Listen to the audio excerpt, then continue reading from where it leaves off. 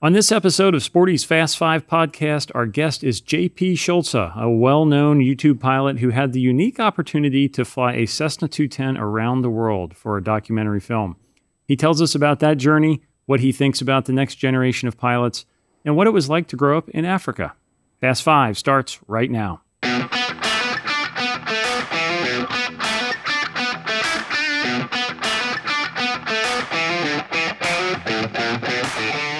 Welcome, pilots. I'm your host, John Zimmerman of Sporty's Pilot Shop, and I am joined today by JP Schulze, better known as the Candorist online.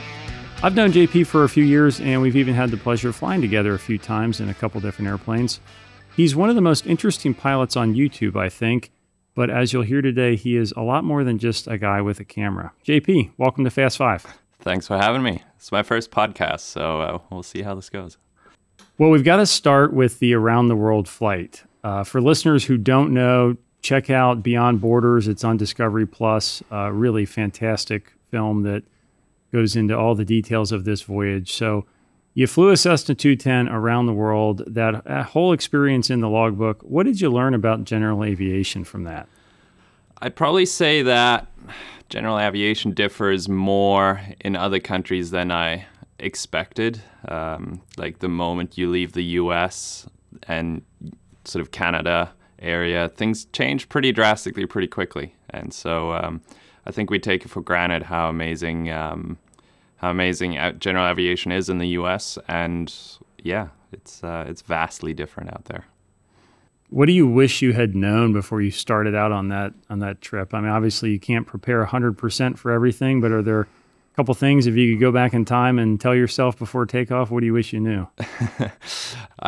People always ask me why am I going to do it again, and I said because I learned so much that I'd like to do differently the second time around. It is extraordinarily, like, human factors takes a much bigger role in a flight like that than it does in our general daily flying.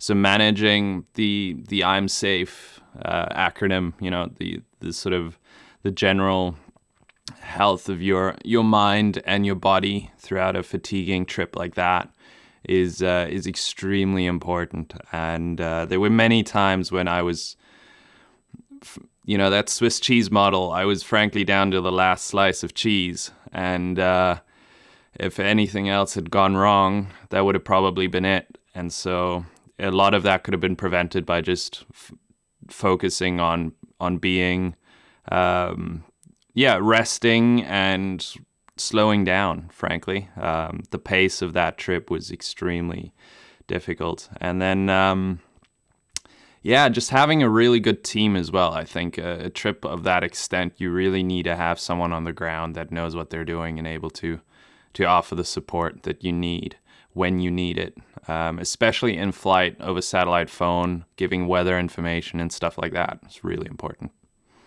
I think it's interesting you say human factors there, because you read the stories of people from long ago doing these flights, whether it was Lindbergh or Amelia Earhart or whatever.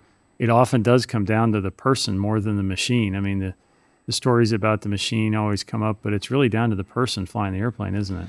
Absolutely, and in many ways, you're playing a bit of a lottery throughout anyway with your machinery. No matter how well you take care of it and do preventative maintenance, things can go wrong. That is outside of your control, and so I think the success based on the machinery working throughout the trip is really just down to luck for the most part. But managing everything else.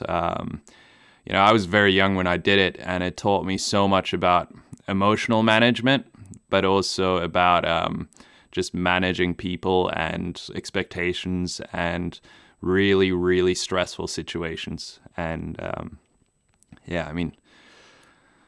there's hundreds of little stories of when things just became incredibly overwhelming, and I had nothing left but to just carry on and hope it all works out. And it's definitely my trip was definitely unique as well, though I do have to preface that because of the nature of trying to film a documentary, having a non-pilot friend on board, and then just having well over 2 million people watch my every move. That was really, really tough, honestly, and having everyone share their 2 cents, and it was incredibly difficult. So given that, would you recommend an around-the-world flight to an adventurous pilot? I mean, maybe not the schedule you did, maybe not the 2 million people watching live, but for an adventurous, experienced pilot, is it worth all the hassle, or is it just more trouble than it's worth? I would actually genuinely recommend it to anyone with the experience and the resourcefulness of a real adventurer. It's not really down to being a particularly experienced pilot, because the flying part is pretty easy. It's a lot of straight and level, and it's a lot of IFR. That's about it. But it's that being thrown unexpected curveballs, especially from a cultural and political standpoint, when you land in these countries, and being able to handle that and extract the best out of it. That's where it comes down to. And if you're competent in that part of life, I guess, if that's the right way to say it, then yeah, I would highly recommend it. It's an incredible experience.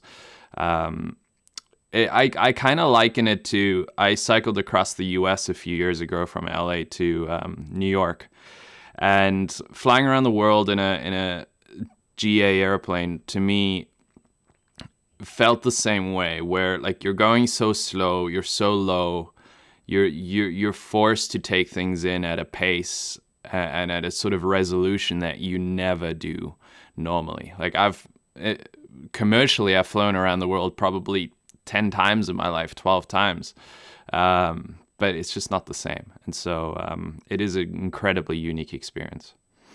So you mentioned the people tuning in and watching you, and that was the second topic I wanted to ask you about, which is just YouTube in general and the growth of the aviation community on YouTube over the last 5 or 10 years. It's been really, I think it's been a great story, really, for aviation in general. But my limited exposure with you and some other people who do a lot of that is it's hard work. So what's something that a typical YouTube viewer might be surprised to learn about what you're doing behind the scenes to make it happen? You're right in saying it's hard work. It's I think most people underestimate the effort that editing takes within itself. I mean, for me, an average video can be at a minimum 40 hours of editing, but it can easily push into the 100 hours of editing per video. Wow. And then what really defines the length of editing is the amount of cameras you're using. So the complexity of all the different shots and all of that. And then another big thing is, I'm, especially with what I'm doing, I'm often the sort of lead trip planner. When I do a trip to Africa or something, I'm the lead tour guide and trip planner. I'm also the flight planner. I'm also the pilot in command. I'm also the lead camera guy. And I'm also, managing an airplane while taking it across international borders and having to maintain it and do all that. So the just task saturation throughout the day is at a pretty high level.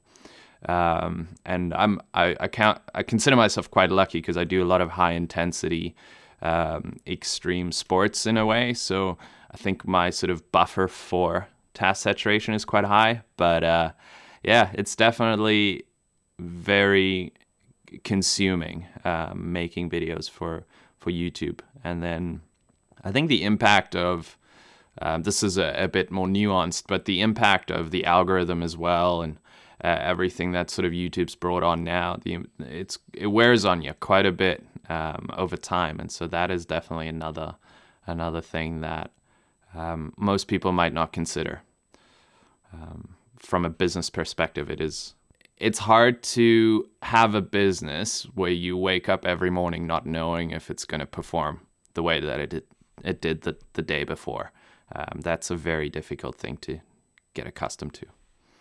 You mentioned the editing and how many cameras. I mean, what's a typical flight for you? How many cameras are you using to shoot a video? It really depends on what I'm flying, how much time do I have to set up. if it's my airplane or someone else's or something like that. But I've narrowed it down to at the most 3 GoPros, so one on the panel, one facing the cabin, and then one on the wing, and then just my big cinema camera that I point out the window at nice stuff. So yeah, it ends up being, I'd say on the average flight, two GoPros, one main camera. That's pretty normal, and they all need to be synced up as well. Is there an atmosphere among, aviation YouTube creators out there that sort of, you all trade notes or you work together? I know you've collaborated with some of the other ones out there, but what's that like? Is it friendly competition, or is it collaboration, or does everybody kind of keep to themselves?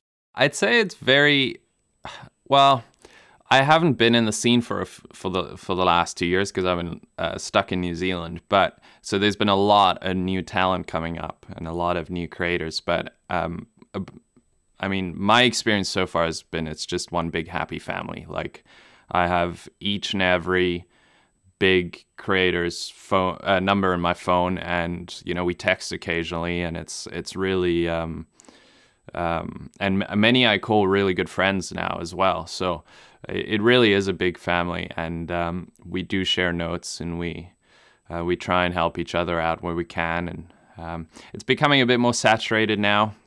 It was definitely only a handful of people, like back in 2017, 18, 19.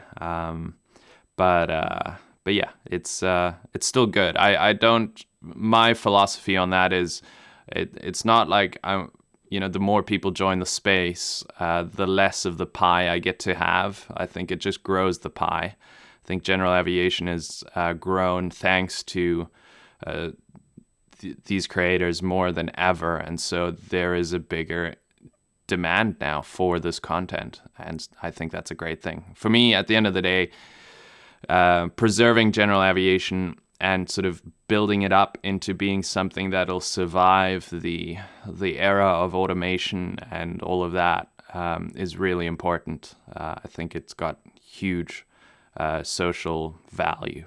Couldn't agree more. And that leads me to my next question, which is, I know in your different roles, you talk to pilots or wannabe pilots, people who are interested in aviation, maybe people who didn't even know they were interested until they saw one of your videos. What do you tell them? I mean, what's your typical advice to someone who's interested in getting into the world of general aviation? It really depends on their situation. I try and get them into it as much as I obviously can. It's a bit like trying to set up 2 people on a blind date, but then you're telling the one person ahead of time that there's a few red flags. Like, for a start, it's really expensive. And that, depending on where you are in the world, it is almost entirely cost prohibitive. So it's like setting them up, saying that it's going to be the best date of your life and you're going to be hooked, but it probably will bankrupt you. So that's the that's the general vibe there, and that is also a point that really gets to me many days, is how I really want the youth of the world to be positively occupied with intellectually challenging pastimes, but also these hobbies that kind of get you out of your shell, get you traveling, get you going to places that you would never before, teach discipline, inspire risk management, but also inspire to go and push boundaries and meet new people and all these things. I think it's so valuable, but with the expensive things, it's really hard to get people fully into it. So are you hopeful about general aviation's future, or what do you think the prospects are over the next 10 years or so? Over the next 10 years, I think we're fine. I think it'll keep growing. It'll keep doing well. I mean, I know for a fact that all the kit manufacturers are just booming. Like, they're through the roof. And that's really where the future of general aviation for me lies, is in the experimental LSA world. That's my roots, so I might be biased, but I also think that's where the accessibility lies. And we really need to kind of leverage that. We need to hone in on that world, and I'm really hopeful for that. I don't think that the certified world is necessarily the way forward, simply because of the costs involved. So experimental is the way forward, and I think we haven't even started there yet, honestly. All right, JP, we're going to take a quick break. We'll be back with some more questions. Cool. Ready to take ForeFlight to the next level? Sentry is a compact, affordable ADS-B receiver specifically made for aviation's top app. In addition to popular features like subscription-free weather and traffic, Sentry also includes a carbon monoxide detector to warn of dangerous conditions in the cockpit. No larger than a deck of cards, Sentry packs a long list of features into a small size, but still offers up to 12 hours of battery life. Visit sporties.com/Sentry for more information. Now, back to Fast 5. So, JP, you mentioned your next great adventure is to fly around the world again. So tell us a little more about that. Why, other than learning the lessons, what's your goal with doing this again? Yeah, so I'm intending to. I've recently bought a Sling TSI high wing kit. So I'll be the first production kit out of the factory. It'll be a tail dragger, and so the plan is to build that airplane and then fly it around the world again. There's layers to my reasoning to doing it again, but primarily flying around the world was a childhood dream for me, and I dedicated years and years to making that trip happen, and if I'm entirely honest, I didn't enjoy it in the moment. The nature of how we set it up, went about things, and it was the most fatiguing, stressful thing I've ever done in my life, and I felt a sense of heartbreak throughout it, but especially after, because I spent 5 years of my life working towards that, and then didn't end up enjoying it, and I just said to myself right away, like, I have to go do it again. This time with all that knowledge bank and experience and knowing what to expect, and then actually go and enjoy it and have an epic time. And then the Sling TSI, the efficiency of that airplane just opens up so much for me. It's also Rotax powered, which for many reasons opens up the whole world to me. The first one is fuel. So I flew a 210 around the world with a 550 in the front, and that uses AFGAS. So my route was entirely determined by either weather and AFGAS availability. So with the Sling, I can go anyway thanks to that Rotax motor. So it really is limitless. And then it's an experimental airplane. So another issue I was having on my around the world flight was maintenance. I was flying a US registered certified airplane around the world, so I had to find US registered AMEs everywhere. That's harder to do in Pakistan and India and Sri Lanka than people might think. So it's I can maintain the airplane myself. Fuel is not an issue, and it's just as efficient, actually considerably more efficient than the 210. So cost, I mean, it reduces the fuel cost alone by, I think, a factor of 6. It's crazy. It's really crazy. So yeah, I'm very very excited about this next trip. And are there any must visit spots that you're definitely going to see again on this trip versus the last one? Australia for sure. I want to go spend some quality time.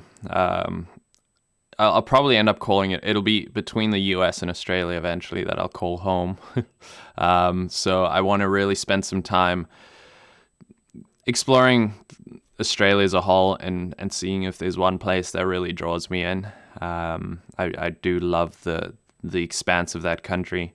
Obviously, Africa. I didn't get to. I grew up there, so I didn't really get to travel far down south into it on my around the world trip. So that's definitely something I want to work in.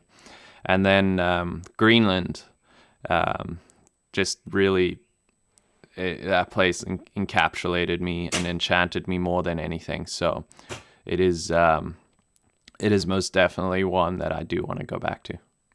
All right, so you mentioned growing up in Africa. Tell us about that. What was that experience like in general?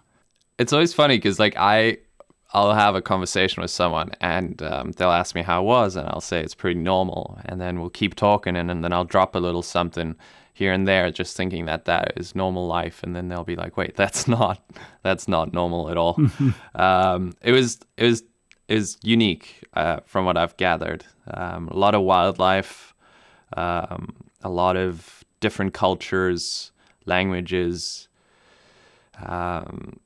incredible beauty. So I grew up in Namibia, which is, I'm probably biased, but in my opinion, one of the most beautiful countries in the world. And it had a surprising, thriving little general aviation scene. And so that I was pretty privileged to be able to see that country from above as a kid as well. Very few people get to do that. So yeah, it's a pretty incredible place. And what's it like flying in Africa? Is it definitely should be on a pilot's bucket list to get there and do some flying in Africa? Oh yeah, it's actually not that hard to do either. I think people so it depends where in Africa, obviously. But in South Africa, Botswana, and Namibia, you can plan out a pretty sweet little trip. Head over to Johannesburg or Cape Town. Rent a plane. There's a few of these safari providers that'll like take care of your license validation for you, get your plane ready. They'll even like plan you out a bit of a trip, and then you jump in and you go and send it. And it is honestly the most unique flying you'll ever do. I often look at the guys up in Alaska and even British Columbia and stuff, and it is probably the polar opposite, yet exactly the same kind of flying that you do in Africa, where they have big mountains and this crazy weather to deal with. That is something differentiating. But for the most part, you've got wildlife to deal with. You've got crazy weather. You've got density altitude, which is not a thing in Alaska really, but that'll probably be the biggest adjustment for a lot of pilots, is the density altitude issues. Vultures, birds, massive birds everywhere. You got to, every time you land, be careful for buffalo and lions, and it's really quite the experience. So I recommend it big time. Yeah, that does not sound like flying in Ohio, for example. So No. Sounds pretty good. Yeah. All right, JP, at the end of every one of these episodes, we like to do a series of rapid fire questions. We call it Ready to Copy. I'll throw out the question. You fire back with a quick answer. Are you ready to copy? Sure. Ready to copy. What is the biggest difference between flying in New Zealand and the United States? If I went over there, what would be the first thing that would hit me in the face? The lack of FBOs. Interesting. Why is that? There's no FBOs here. The availability of municipal airports in the U.S. is unmatched. FBOs everywhere. Here you pay landing fees everywhere, and they're quite expensive, so $20 to $30 per airport, and you don't get any facilities. So courtesy cars is the coolest thing in the under the world, like under the sun. Like, it's so cool. It doesn't exist here. So you pay landing fees for no real facilities in New Zealand. So, what's the longest flight you've made? The longest leg you've ever made? That's Hawaii to California, which was I think 14 and a half hours. I can't remember. I have to look at my logbook, but that was the big one.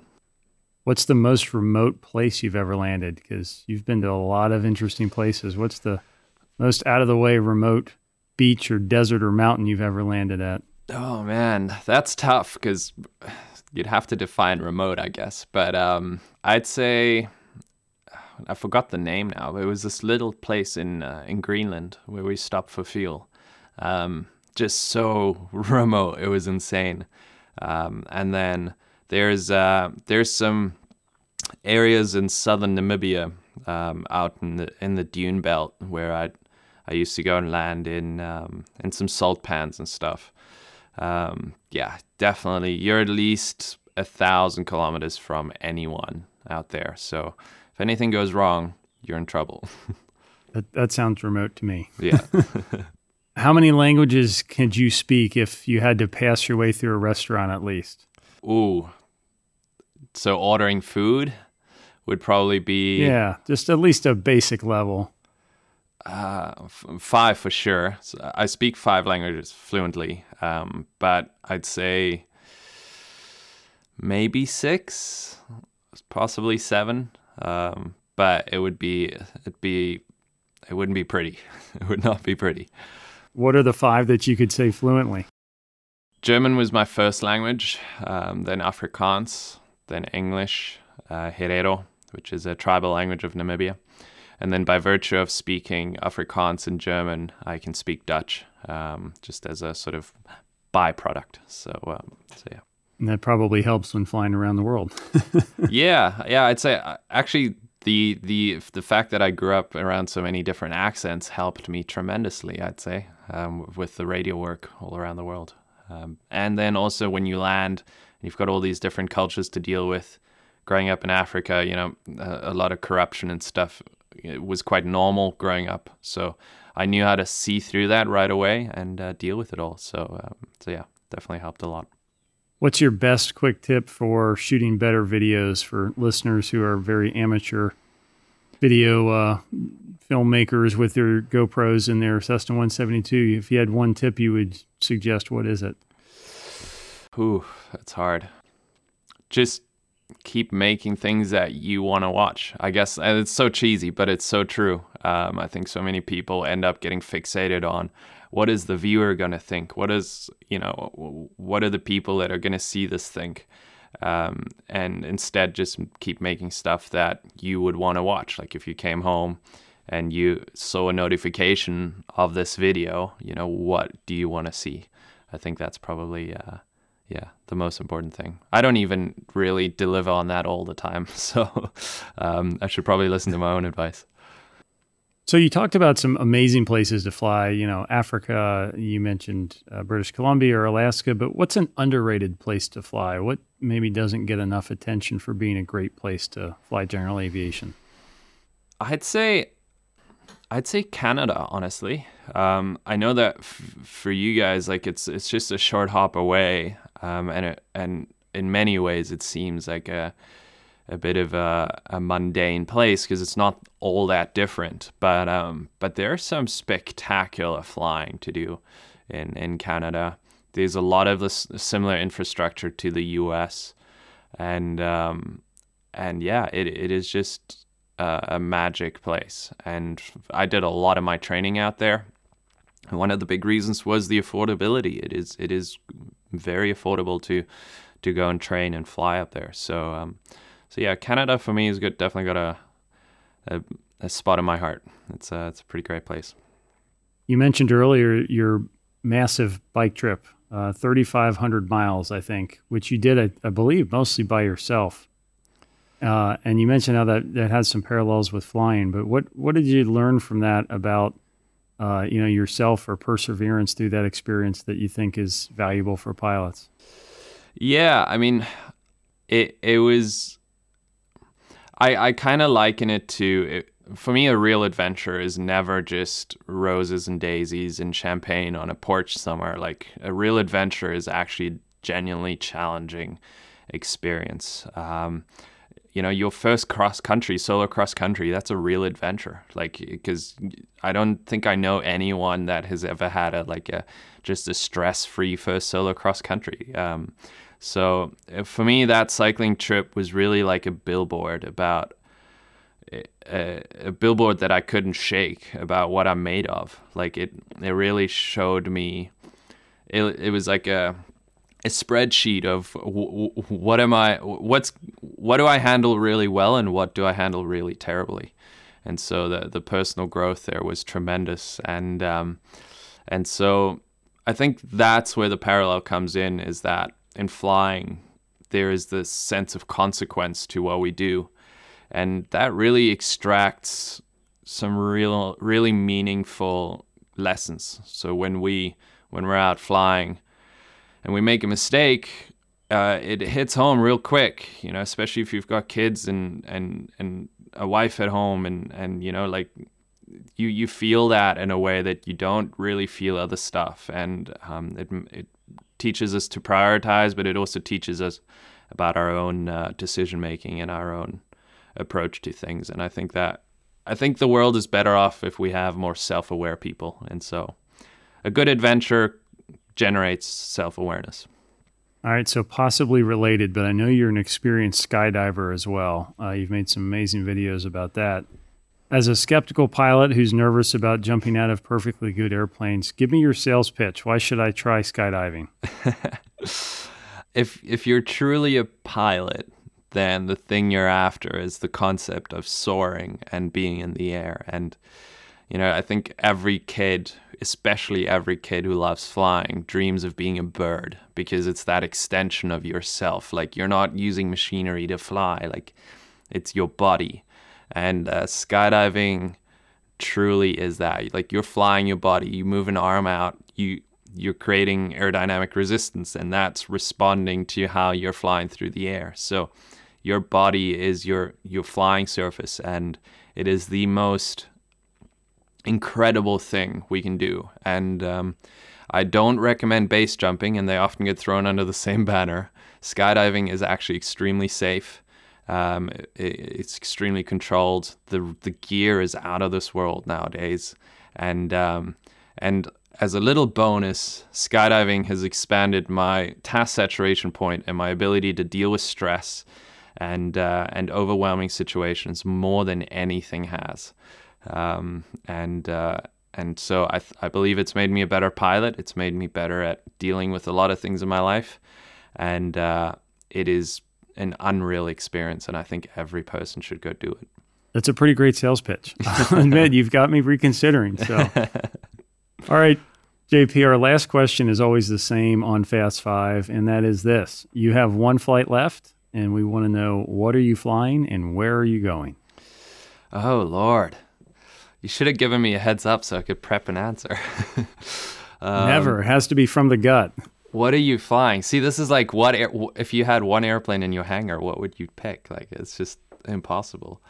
I think a Stearman, honestly. A Stearman or a Waco.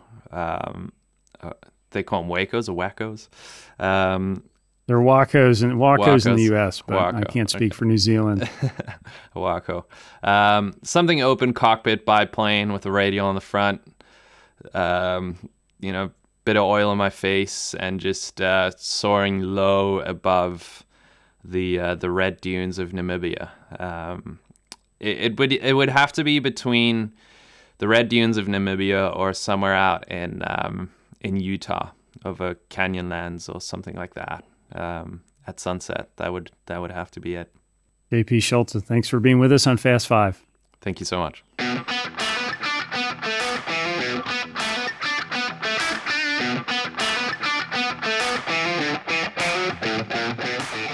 Thanks for listening to Sporty's Fast Five podcast, brought to you by Sporty's Pilot Shop. For more episodes and links to additional information, visit sportys.com/podcast. And if you have comments or guest ideas, email podcast@sportys.com. I'm John Zimmerman. We'll see you next time on Fast Five.